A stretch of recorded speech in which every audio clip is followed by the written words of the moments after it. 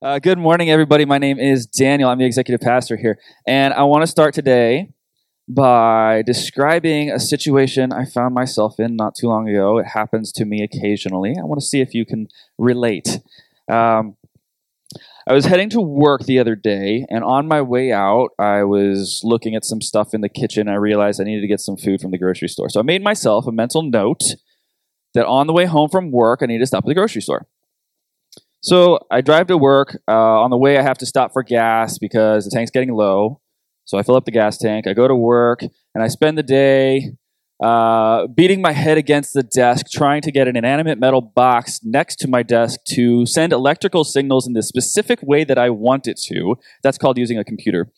And then sitting in meetings with people that are hundreds of miles away, talking about things that have basically no impact on my day-to-day life. You can tell I like my job, right? Actually, it's not true. I do like my job. But I like to make fun of it too. So then, end of the day, I'm going home, and I remember my little mental note. I stop at the grocery store. I pull in. I find a parking spot in the crowded lot. I grab one of the shopping carts. I go into the store, and then I stop in the middle of the produce section. And I look around, and I say to myself, why am I here? Right? Or yesterday when I was making lunch for the family, I go from the counter over to the fridge and I open the door and I'm like, why am I here? What was I getting? Oh yeah, I needed an egg for a fried egg sandwich. But I couldn't remember. My brain just let it go. Any of you feel it? That happens sometimes? Why am I here? It's a common phenomenon in the human brain. They call it the doorway effect. Apparently, there's just some pieces of information in our brains that we assign a sort of expiration date to because you've reached the point where that piece of information has fulfilled the goal that you set for it when you decided you needed to remember it. For example, I need to go to the grocery store. Now that you're at the grocery store, you don't have to remember it anymore. We've all had it happen. It's how we're wired. But why did I bring this up? Why am I here? Why am I here? That's the question. Why am I here? Well, sometimes you ask yourself this question. You ask it because you forgot the task you're working on. Sometimes it's more of like an existential quandary. Like, how did the decisions that I've made across the course of my life lead me to becoming a corporate cog in the machine instead of the artist I know I was meant to be? Or sometimes you ask yourself if what you're doing right now has any real value. For example, I bet you there's at least one person in the audience right now asking themselves why they're listening to me rambling on about doorways and existential quandaries. There you go. Well, I want to answer one of those questions today. I can't tell you why you found yourself standing in the bathroom with a carrot and a can of WD-40. You'll have to figure that one out for yourself. But I can tell you why we are here today. We, Madison Church, and the people who call this our community, I can tell you why we do what we do. We are here to connect people with God and each other. To connect people with God and each other. That is our mission statement. It's our purpose for being in Madison. And it comes down to these two easily stated points. We connect people with God. We help our friends and our neighbors find their way back to the God of heaven. And we connect people with each other. A leading cause of so much of the misery in the world, in the country today, comes down to people living without a solid community. And we aim to help the people of Madison to find a community where they can thrive. So, our quest here is centered entirely around those two goals. We don't do anything if it doesn't contribute directly to one or the other. Our weekend meetings both West and downtown, our Monday nights online, our small groups, our give back events, they are all places where we gather with each other and turn our focus toward God and His work in our neighborhood. So that's why we are starting a new series this morning.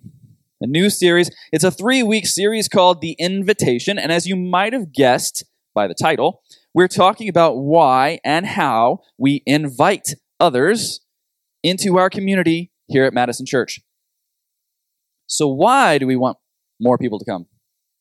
Well, we don't invite people just to fill up chairs, or to get more people to help set up and tear down, or to make it so the workers in the kid room can be on a 4-week rotation instead of a 2-week rotation. It's not why we do it. We don't invite people so that we can get more tithes and offerings, so that Stephen can get a bigger paycheck, or we can have some nicer coffee grounds in the kitchen. We don't do that. While all of those things might sound nice to some of us, they're all completely secondary to the real reason we want more people to come, and that's this reason. We invite people because Jesus makes our lives better and makes us better at life. People need to experience Jesus, not just hear about him. So when we invite people to our service or our small group, we're inviting them to experience the life that we found in him and the community that we've built up around that shared experience. We're inviting them to connect with God and to connect with each other. So, for the next 3 weeks, we're going to learn how to extend the invitation to others by exploring how Jesus extended it to us. So today, we're reading from the Gospel of John, chapter 4, so feel free to grab your mobile devices and use the Bible app, or to grab the blue Bibles next to you, or whatever other Bible you might have brought along. The words will be up on the screen as usual. And at this point in the story, Jesus is traveling with his disciples, his bros, his small group, and they are going from Judea, that's the southern region of Israel, up north to Galilee, which is more or less their hometown.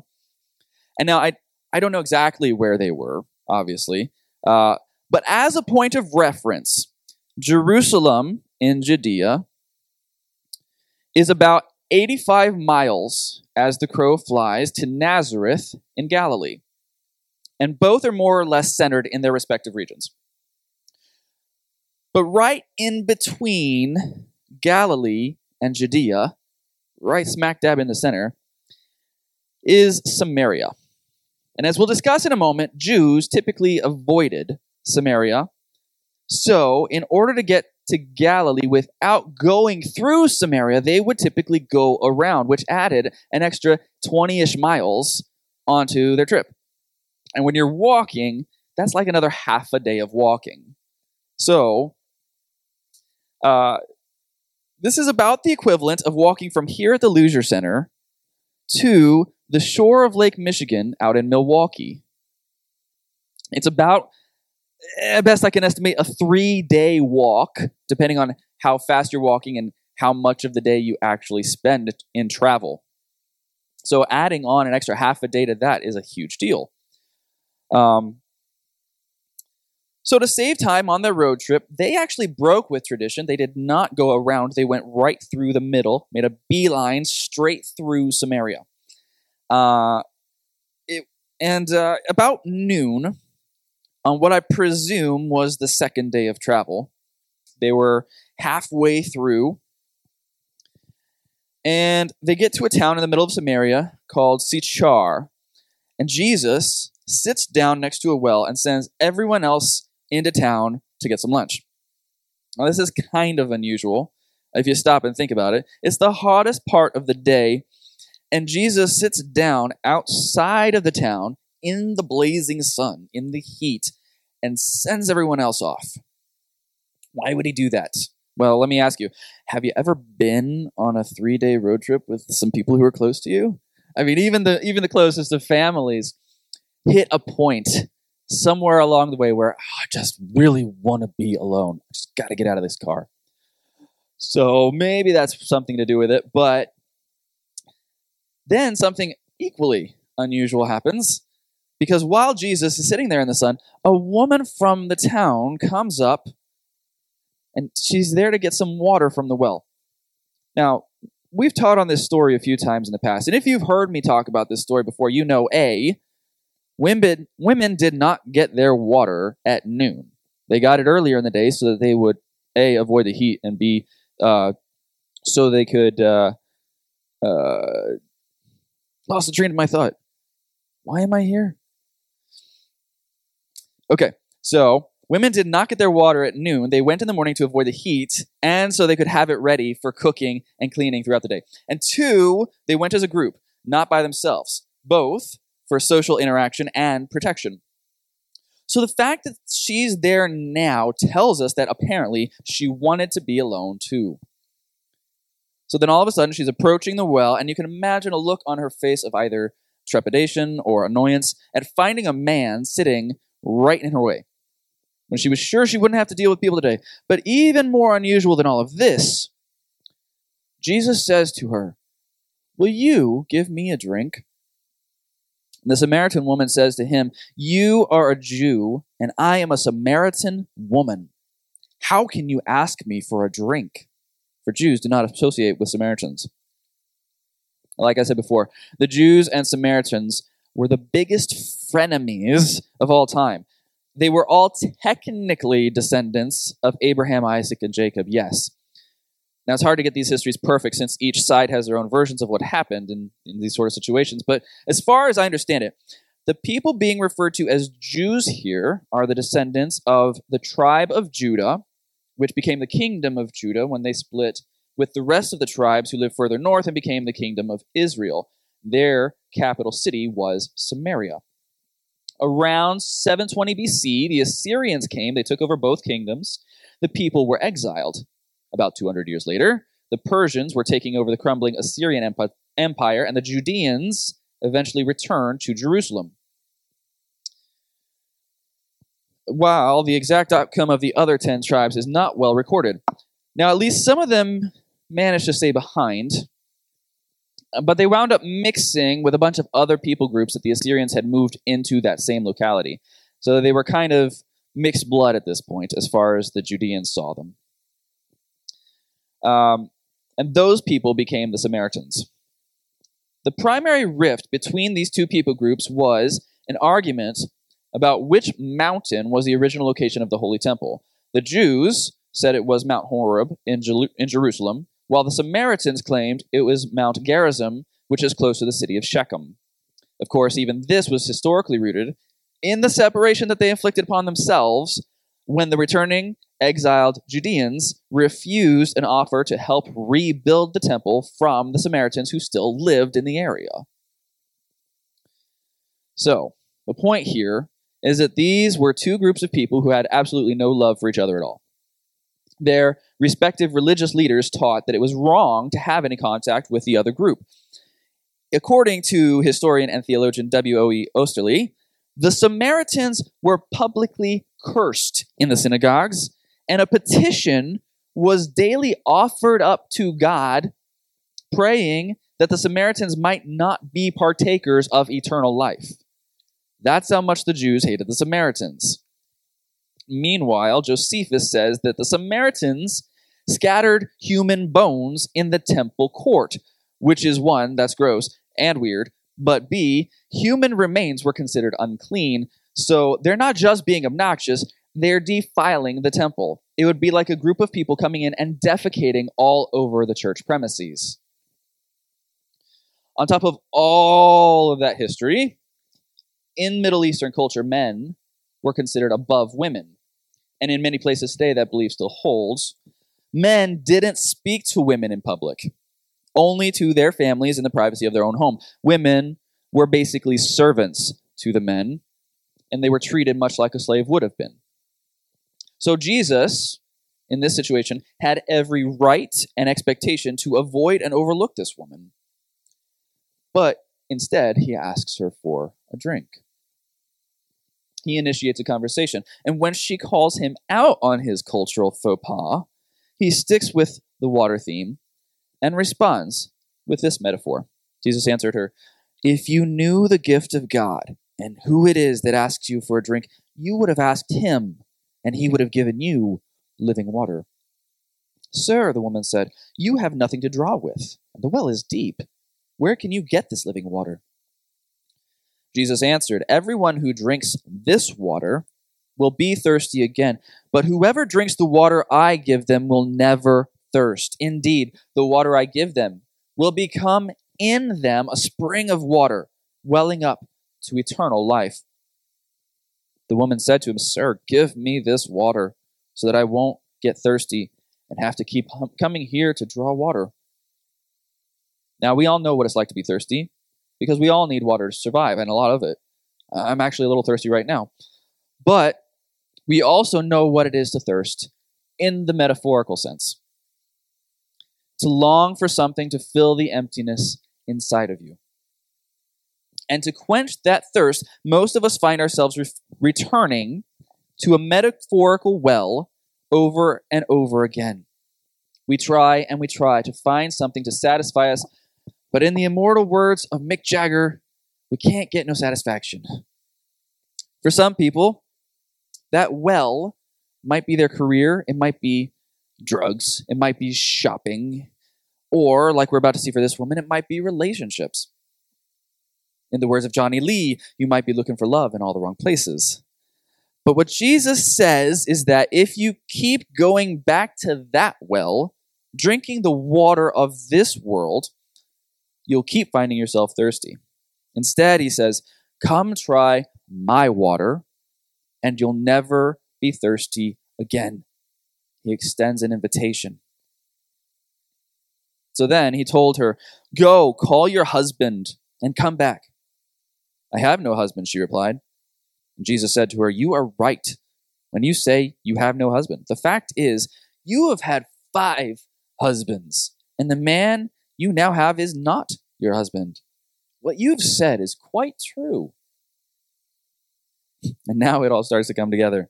The reason this lady came to the well by herself in the middle of the day, avoiding all the other people in town. She's been led to believe over the course of her life that she is worthless. Think about it. She's been with 5 different husbands, and all 5 have turned her away. Even in our modern society, where multiple marriages is commonplace, if you hear that a woman is on her 5th marriage, don't you wonder what might be wrong with her? Is she a black widow, a gold digger, or just impossible to live with? I mean, these are the things that people think, right? 5 marriages is a big deal. But what Jesus did here is he explained that not only does he know about her, he already knew about her before he extended the invitation. And he invited her anyway. He doesn't write her off. Which makes me wonder, who do we write off because of our preconceptions? And the things we think we know about them. Whether it's there's no way they'd be interested, or they're just too far gone, or maybe even they seem to be doing fine without Jesus. But Jesus never writes anyone off, does he? There's so much we can learn from Jesus. He knew it was the right time to make his invitation. He knew because he saw the signs, because he was looking for the cues.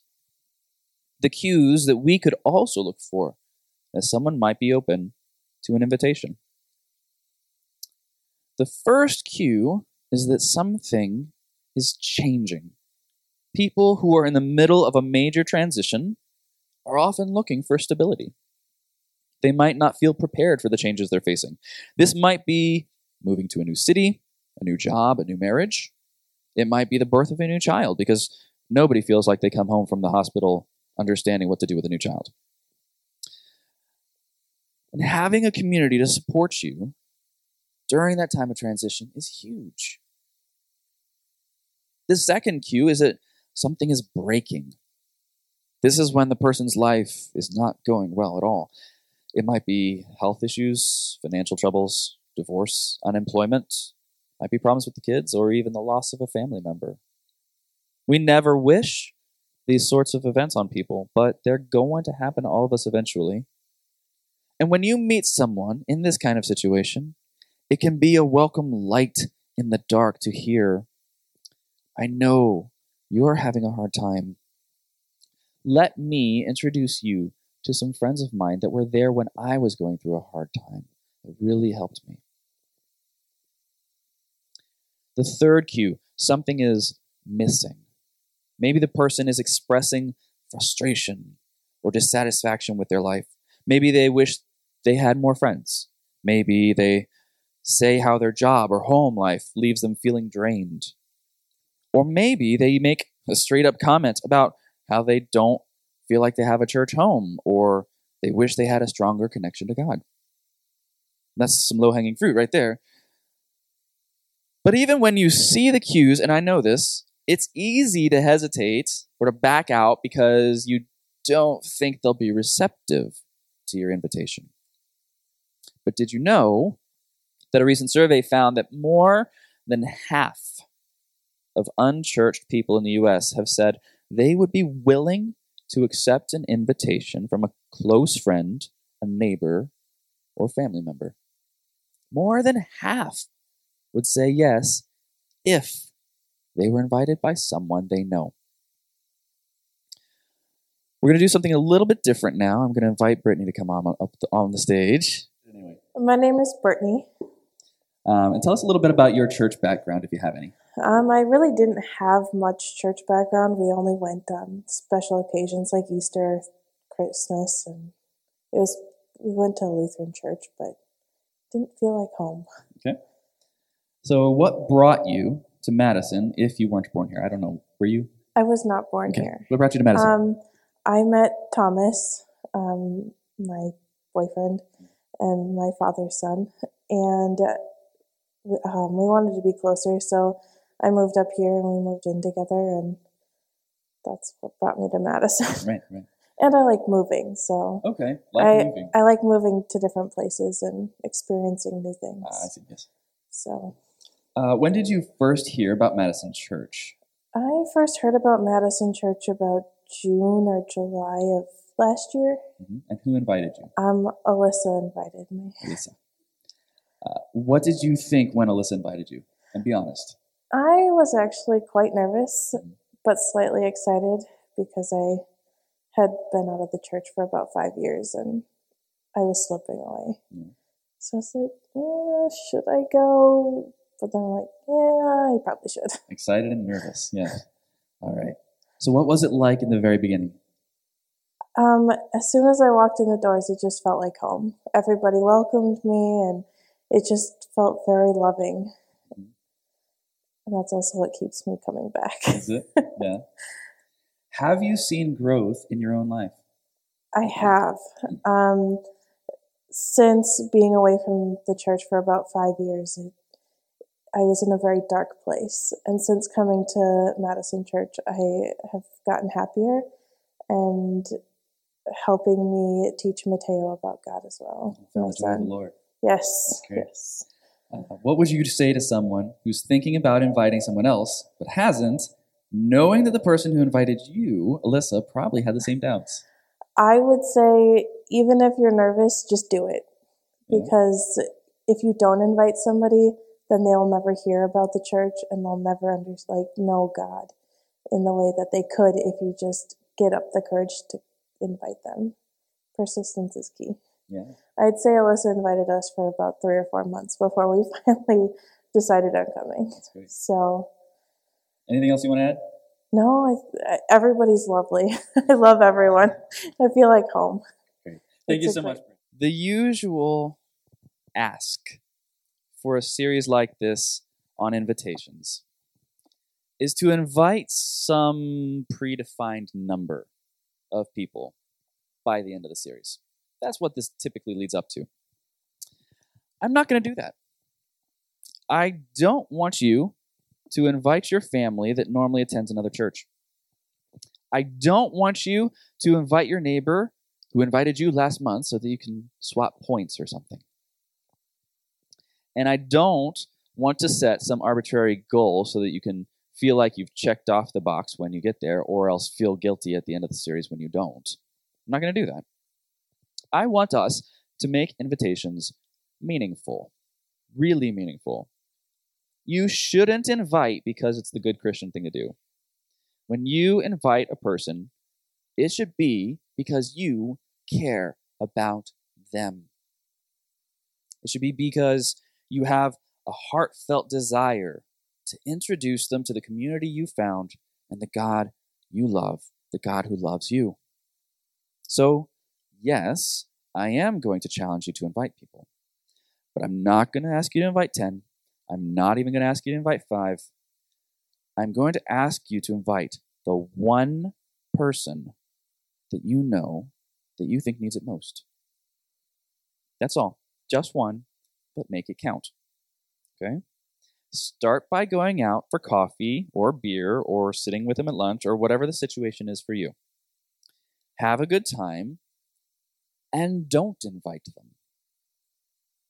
But then do it again and again. Be their friend. Get to know them. But then also watch out for the cues. Those 3 cues that we just talked about a minute ago. I'm not saying lie. Don't avoid the subject of church. If they ask you about your life, your friends, your community, and talking about church is actually the answer, then yeah, of course tell them. The idea is to open up. If they already know about your church life and they actually ask about Madison Church, yeah, tell them. Because eventually they will ask. If God is a part of your life, it will invariably come up in conversation at some point with somebody that you know and are comfortable with.